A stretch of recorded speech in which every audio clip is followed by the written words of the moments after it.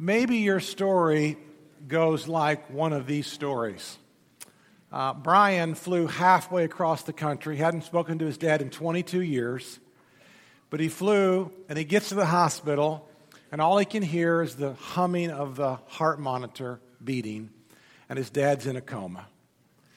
They've not spoken. There have been walls of separation. You see, Brian's father was a career Marine officer, and all he ever wanted for Brian was to be in the Marines. And the father was not just hard, he was over the top. If Brian scored a touchdown, why didn't he score two? If Brian got 3 A's and 2 B's, what happened to the 2 B's? No matter what Brian did, it wasn't good enough, wasn't long enough, wasn't powerful enough, wasn't gifted enough, no matter what. And so when Brian went into the Marine Corps, it was the happiest day of his father's life. But the day that he got a dishonorable discharge for fighting with his drill sergeant, that was the kiss of death to their relationship. And now for 22 years, they've not spoken. And so Brian, a father in a coma, crying out loud, "Please, just tell me that you love me. Just tell me that you love me." And Brian's father died and never was able to tell him that he loved him. Nancy had a great home life, pretty much. Her mother and dad were wealthy people, lived outside of a nice city, nice suburban house. And her mother loved going socializing and loved going shopping. And so she would go and buy the girls' clothes. Nancy had a sister. But the sister was petite and skilled and dignified and loved all those events. But Nancy was a little clumsy. And Nancy ate a little too much. And the mother would always say when they were shopping, you know, the clothes that would look really good on you, they're 2 sizes smaller than this. Why can't you be more like your sister? And there was such an incredible destruction of her soul. Now, I don't know if you understand a Brian story. I don't know if you understand a Nancy story. But I bet all of us in this room could tell our own story of where maybe we felt like we just didn't receive the blessing from a mother, from a father, from a grandmother, from a grandfather, or maybe didn't receive the blessing from a teacher, coach, or maybe even today. You're married, and you still feel like you are unloved. Nancy's in her 40s, 2 kids, married, and she's in counseling because she still feels like every day, nobody really could like me. If they really knew me, nobody would really love who I am. And yet there's this universal desire of all of us in this room. There's this incredible desire. It's not a Jewish thing. It's not a Christian thing. It's not a woman thing, not a man thing, not a juvenile. It's a human thing. That all of us in this room have this overwhelming desire to feel like we received the blessing. Now, I don't know if you received the blessing or not. Most people struggle with this. And the problem then is, if you struggle with this and you're not sure if you got the blessing or you're pretty sure you didn't get the blessing, the problem is you won't be able to pass on the blessing. And it's exactly what you and I are. The hands and feet of Jesus. We're salt and we're light. And for us then to be able to pass on this incredible blessing. Well, we've got a story in the Bible in Genesis chapter 27, which is just the epitome of all stories about blessing. There's a mother who overhears a father talking about, I'm going to give the older son the blessing. And the mother's in on the conniving, and she convinces the younger brother to pretend and to go through this whole shenanigan. And actually in this story, in the Jewish history, the Jewish culture, it would be the older son that would receive this patriarchal blessing. But that's not what happens in this story. Follow along with me in Genesis chapter 27, and here we go with verse 1. The father's name is Isaac. Isaac has 2 sons. He has a wife named Rebekah. When Isaac was old and his eyes were so weak that he could no longer see, he called for Esau, his older son, and he said to him, "My son." "Here I am," he answered. Isaac said, "I am now old and an old man, and I don't know the day of my death." He's going to get his things in order, right? Now then, get your equipment, your quiver, your bow, and go out to the open country. I never really noticed this open country until this last week. He mentions this twice, which means go out where there's an adventure. You're my son of adventure. And Isaac really liked the older son, and the younger son was maybe more of a mama's boy and stayed inside. And she liked Jacob a little bit better, but he's going to go in the open country and hunt some wild game. Prepare for me the kind of tasty food I like and bring it to me to eat so that I may give you my blessing. Here's the whole point. This is the whole big idea this morning. There is a blessing that's in store for everyone. And Esau didn't get it. So that I may give you my blessing before I die. Now, Rebekah was listening as Isaac spoke to his son. When Esau left for the open country to hunt game and to bring it back, Rebekah said to her other son, Jacob, the younger son, look, I overheard your father say to your brother Esau. Now, this is an amazing story to me, because how in the world could this mother do this? And I'm not sure that I have a good answer for this, but she wanted Jacob, and we can do theological things. It was, maybe God's will, but nevertheless, this is where the story breaks down for those of us that are parents, because it's a real struggle. How in the world could you do this? So Jacob then is in on the plot. Mama cooks a couple of goats, and now Jacob is going to go into the tent with his father and try to deceive him so he can get the blessing. So Jacob went to him and kissed him, and when Isaac caught the smell of his clothes, remember what she did? She dressed Jacob in Esau's clothes. Remember that? So that Jacob would smell like Esau. She also put some hair on his hands and on the back of his neck so that if Isaac felt him, he would feel, because Esau was a hairy man, apparently. I wasn't there, but that's what they tell us, okay? When Isaac caught the smell of his clothes, he blessed him and said, the smell of my son is like the smell of a field, that the Lord is blessed. It's the wrong son, isn't it? May God give you heaven's dew and earth's richness, an abundance of grain and new wine. May nations serve you and peoples bow down to you. Be Lord over your brothers, and may the sons of your mother bow down to you. May those who curse you be cursed, and those who bless you be blessed. This is a patriarchal blessing that Jacob is giving. And after Isaac had finished blessing him, and Jacob had scarcely left his father's presence, here comes Esau. He's come in from the open country. And now he's prepared some tasty food, and now he's going to come into the tent so he can get the blessing. He too prepared some tasty food and brought it to his father. And then he said to him, my father, please sit up and eat some of my game so that you may give me your blessing. Now this is the point this morning. If you never receive the blessing, how in the world can you ever give the blessing? And if I didn't receive the blessing, am I normal? Will I ever be normal? Can I be healthy? Will I be able to ever give it to other people? The answer is yes, but it's going to take a circuitous route for us to get there. And give me your blessing. His father Isaac asked him, who are you? And he's going, does he have Alzheimer's? I mean, he just told me, to go get some food. I am your son, he answered. I am your firstborn. The firstborn. I get the blessing. I am Esau. Isaac trembled violently because he just gave the blessing away. And that's where the story breaks down a little bit for you and I, because we're thinking we'll just give him another blessing, right? Well, there was something a little bit more mysterious about this. Isaac trembled violently. Who was it then that hunted game and brought it to me? I ate just before you came, and I blessed him. And indeed, he will be blessed. I gave him my blessing. He'll get all the blessing. When Esau heard his father's words, he burst out with a loud and bitter cry. And he said to his father, bless me too, my father. And we see him crying out. And then he says this, your brother came deceitfully, the father said, and he took your blessing. So what happens? I don't know how you grew up, but can you be healthy? Can you be normal? There's a lot of pain in this room because of what you received or because of what you didn't receive. And every one of us in this room right now, we're going back into memory lane.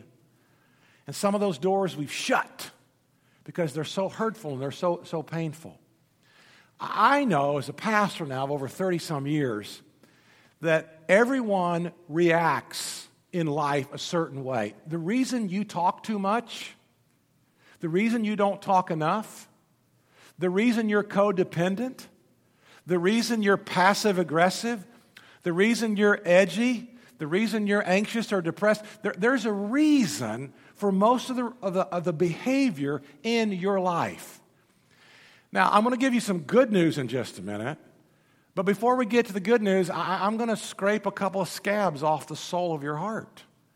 And there's really about 7 major ways that you respond if you did not get the blessing from the most significant people in your life. And see if you can identify with these. Now, these aren't excuses.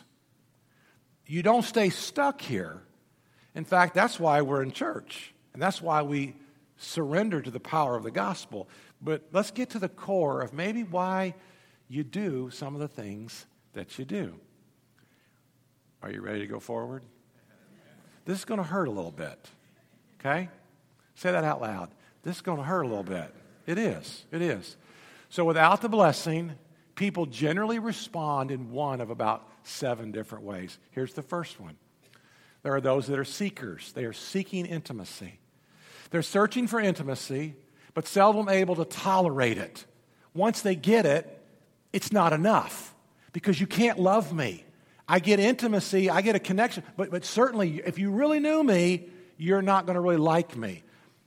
They feel fulfillment in the thrill of dating, but after the marriage, withdraw the blessing. Why are some people married 4 and 5 times? Why do some people go through multiple engagements? The seekers. There's the seduced. Unmet needs for love and acceptance can tempt a person towards sexual immorality, trying to meet a legitimate need in an illegitimate way. This would be called the seduced. And without the blessing, you know people, maybe you're there, who fall into this category. Ouch. There's the angry. Just blame everyone for misery and will never forget or never forgive. I mean, as Americans, we've gotten angry. I mean, people are marching. If you ask them, what are you marching about? I don't know. I'm just mad. I'm just angry. You know? It's a culture now of just anger. I'm not saying that we don't get mad about things. I'm not saying you shouldn't get angry. I'm just saying it's a bitterness deep in the soul where I'm not going to forgive. I'm not going to forget. And people can just be angry today. There's the shattered. And they're troubled over the loss of someone or something that results in an abnormal fear, anxiety, depression, and emotional withdrawal. I'm not saying you're not going to get discouraged. I'm not going to say you're not going to have some fear. I'm saying it's an overwhelming angst every single day of your life. And the shattered are just troubled over the loss of something and can't quite seem to reengage, which makes them the detached. The detached. After losing the blessing from an important person, she spends a lifetime protecting himself, herself, from ever being hurt again. I'm not going to be hurt again. And the detached are the most difficult people to ever be married to. The detached are the most difficult people for children to ever connect with. You've got some detached people you work with. You've got some detached people in your neighborhood. You ever try to get in, have a connection, have a relationship with a person who's detached? And why are they detached? Because they've been hurt. And they don't want to be hurt again. And by golly, you're not going to ever hurt me again. Nobody's ever going to get that close. I'm never going to love like that again. The detached. Then we go to the smotherers, okay? They're just the opposite. You can't hardly breathe.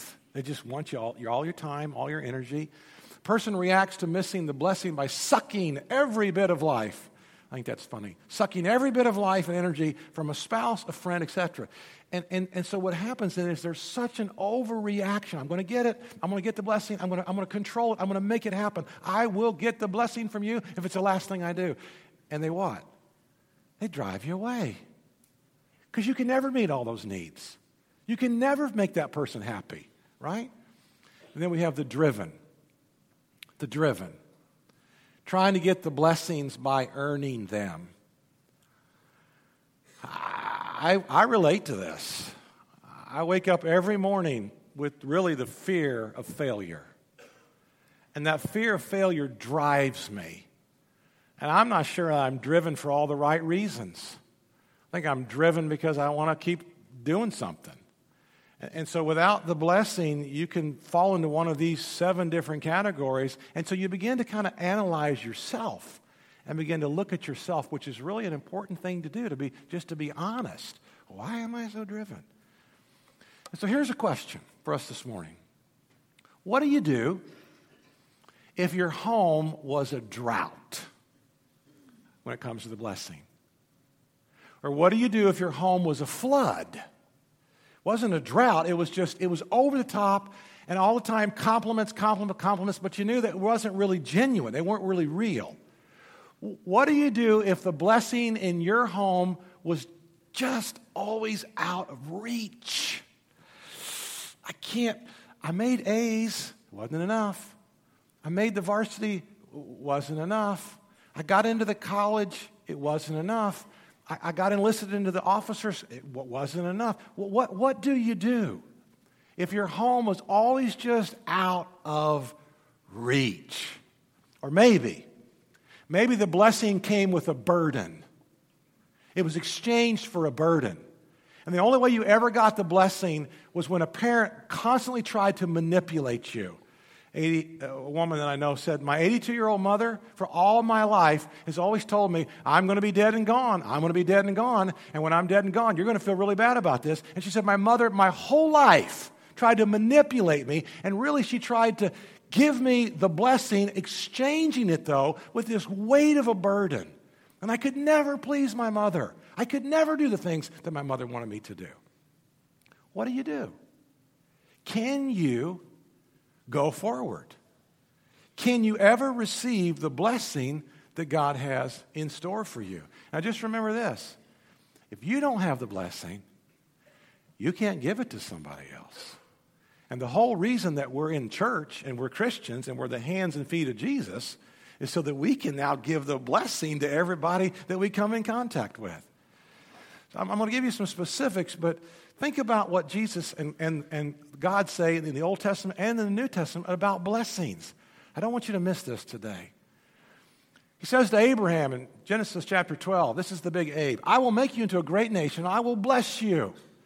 And I will make your name great, and you will be a blessing. And I will bless those who bless you, and I will curse all those who curse you. And all the peoples on the earth will be blessed through you. In the 12th chapter of the first book, we get the concept that a father wants to bless his servants and wants to bless all the children. So we go from Abraham now to Moses. When all these blessings and curses I've set before you come on you, and you take them to heart wherever the Lord your God disperses them among the nations. This is the blessing that Moses, the man of God, pronounced on the Israelites before his death. Deuteronomy 27, 28, 29, 30, 31, 32, 33. Blessings and curses. Just go back and read. Blessings and curses. God has so many blessings in store for you. And if you follow me, I'll bless you in the city and I'll bless you in the country. I'll bless your business and I'll bless your home. Blessings that God has in store for you. And then Joshua says, then Joshua blessed Caleb, and he gave him Hebron as his inheritance. There's always this concept of other people blessing other people. People who are blessed can bless other people. And then we go to Samuel in 2 Samuel chapter 6. After he'd finished sacrificing the burnt offerings and fellowship offerings, he blessed the people in the name of the Lord God Almighty. I love that verse. In the name of the Lord God Almighty, I extend this heavenly blessing. Psalm 29 verse 11 says, the Lord gives strength to his people, and the Lord blesses his people with peace. And then just a couple New Testament ones. For there's no difference, Paul says, between Jew and Gentile. The same Lord is Lord of all, and he richly blesses all who call on him. Now, that's the point this morning. I don't know where you've been. I do care. But it doesn't matter. Your past, I don't know. But I know your present and I know your future. I don't know where you've been. But I do know where you're going. I know exactly what your Heavenly Father has in store for you. And he has in store for you this amazing blessing. And one last verse.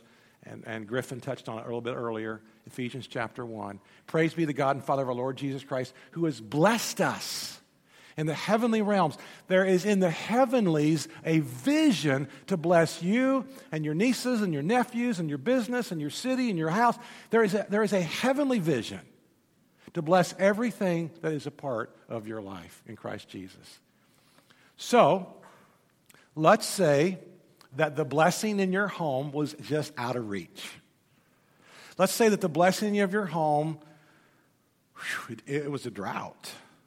Let's say that the blessing of your home, maybe it was a flood and it was insincere and it made you more insecure. Well, is there any hope? Well, isn't that why Jesus came?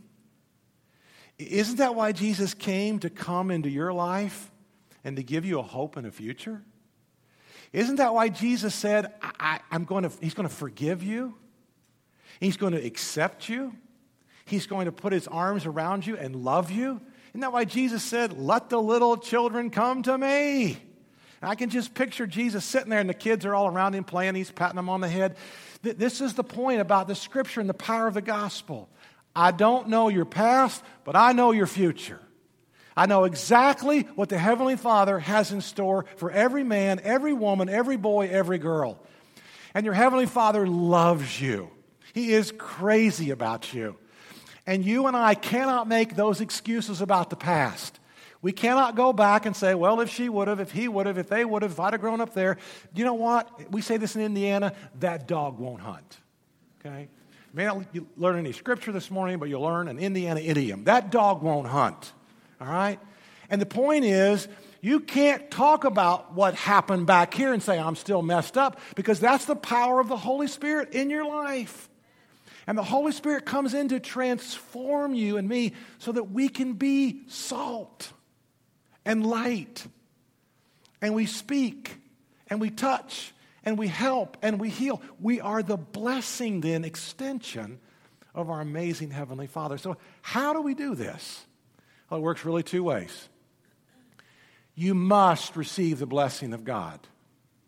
In order to give the blessing, to forgive, to forget, to love, to pray, to serve, to do all those things that God has called us to do.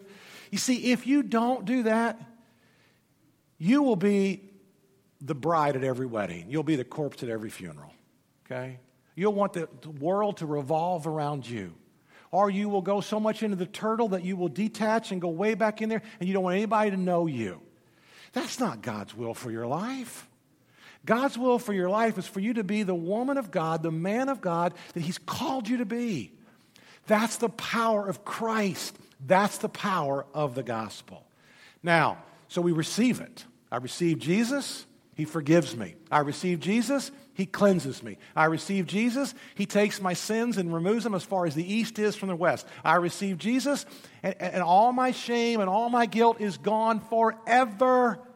That's what Max Lucado says. It's too good to be true, but it's too great to pass up. It's an amazing gift. It's called grace. So, I have it. I receive it. I embrace it. Now what do? Well, I give it away. I give the blessing to everybody I meet. I give the blessing to the people I work with. I give the blessing to my family. I give the blessing to my wife. I give the blessing to my neighbors. I then can be the hands and feet of Jesus. But there are about 5 specific ways I want to give you right now that will help us to do this with some consistency. And the first one is this. It's called meaningful touch. Now, I realize there's a lot of touching going on right now in the political world and the newscasting world. I'm not talking about that, all right? We're not going there. We're going to leave that alone. Nobody's going to be left in Congress. Nobody's going to be left in the news. So we're talking about meaningful touch. And if some very unmeaningful touch has happened to you, I am sorry. I'm deeply sorry for that. But it's still so important how we touch other people. My son is 6'3", and when Ethan walks in the room, I put my arms around Ethan and I kiss him. I love my daughters. Every time I see my daughters, I've got my arms around them and I hug them and I kiss them. I even like my 2 son-in-laws. I don't kiss them, but I hug them, okay? I even like my son-in-laws. And it's the meaningful touch that you talk about, it's a great way to extend the blessing that you've received to the people around you. It's got to be what? Meaningful, okay? Meaningful. But there's also spoken words. Well, let me give you the first meaningful touch. His father Isaac said to him, "Come here, my son, and kiss me." And then there's spoken words. Man, this is powerful. Powerful. Words, powerful. They have the power of life and death. Life and death is in the power of the tongue. And those who love it will eat its fruit. Spoken words. And here's what he says. The smell of my son is like the smell of a field. I've never said to Danita when she walks into a room, "Oh, Danita, you smell like a field. You're great." So that doesn't translate to us today, but it does fit as far as meaningful words and spoken words. Attaching high value. We see this in you. We see this gift. We see this ability. You're good with people. You're good with words. You're a good reader. You're a good problem solver. We attach high value to the people who are around us. And guess what they do? They climb higher. It fits with business. It fits with the home life. It fits in every area of your life. You attach high value. You bless other people. They will rise and rise and rise. You picture a special future. I can see you doing that someday. We had dinner with the family, and I think the little boy was maybe 7 or 8 years old this past week, and he's really good with people. And I said to this little boy, I said, "You know what? You may be my successor someday." He just grinned from ear to ear. That was a thought he'd never had, okay? I hope it's that far away, too. I hope it's a long time. May nations serve you and peoples bow down to you. Be Lord over your brothers, and may the sons of your mother bow down to you. May those who curse you be cursed, and those who bless you be blessed. He's picturing this. And then the last one is an active commitment. Isaac actually got involved. He didn't just talk about it. So the way that we bless people, we get involved with their lives, and we make a difference. Well, I want to tell you the story about Diane. And really, it's a story about Diane's parents. And the parents couldn't conceive, had a hard time, long time before she could finally get pregnant. So Diane's parents had tried unsuccessfully for years to have children. Perhaps that's one of the reasons why their joy was unbounded when they learned that they were carrying their first child. Everything seemed normal during the pregnancy and delivery until they saw the doctor's reaction. When Diane was giving birth, they saw that she was good, but then when she came out, and the doctor said she doesn't have a left arm. And they looked down, they saw that the left arm had never developed below the elbow. There were tears in the delivery room and deep concern as test after test was performed on Diane. As doctors and specialists sought to determine the extent of her physical problems, Diane's parents didn't know how they should respond to anxious questions from relatives and friends. 2 days later, the doctors told Diane's parents some really encouraging news. In all of their tests, they had not picked up on any other signs of medical or physical problems. Diane appeared to be normal, a healthy baby girl with the exception of a left arm. Just after the doctors had gone, Diane's parents bowed together in prayer. Now notice what they did. Notice their reaction to a major problem. They thanked God that their daughter had no other serious problems. But they prayed that something else that proved to be of tremendous benefit to their daughter. In that hospital room, with Diane nestled in her mother's arms, her parents prayed that their love for her would make up for any lack of physical abilities that she didn't possess. They decided that morning they would encourage Diane to become all that God could have her to be, in spite of the problems that they and Diane would have to face along the way. Now, years have gone by since that hospital room, and Diane's now 19 years old.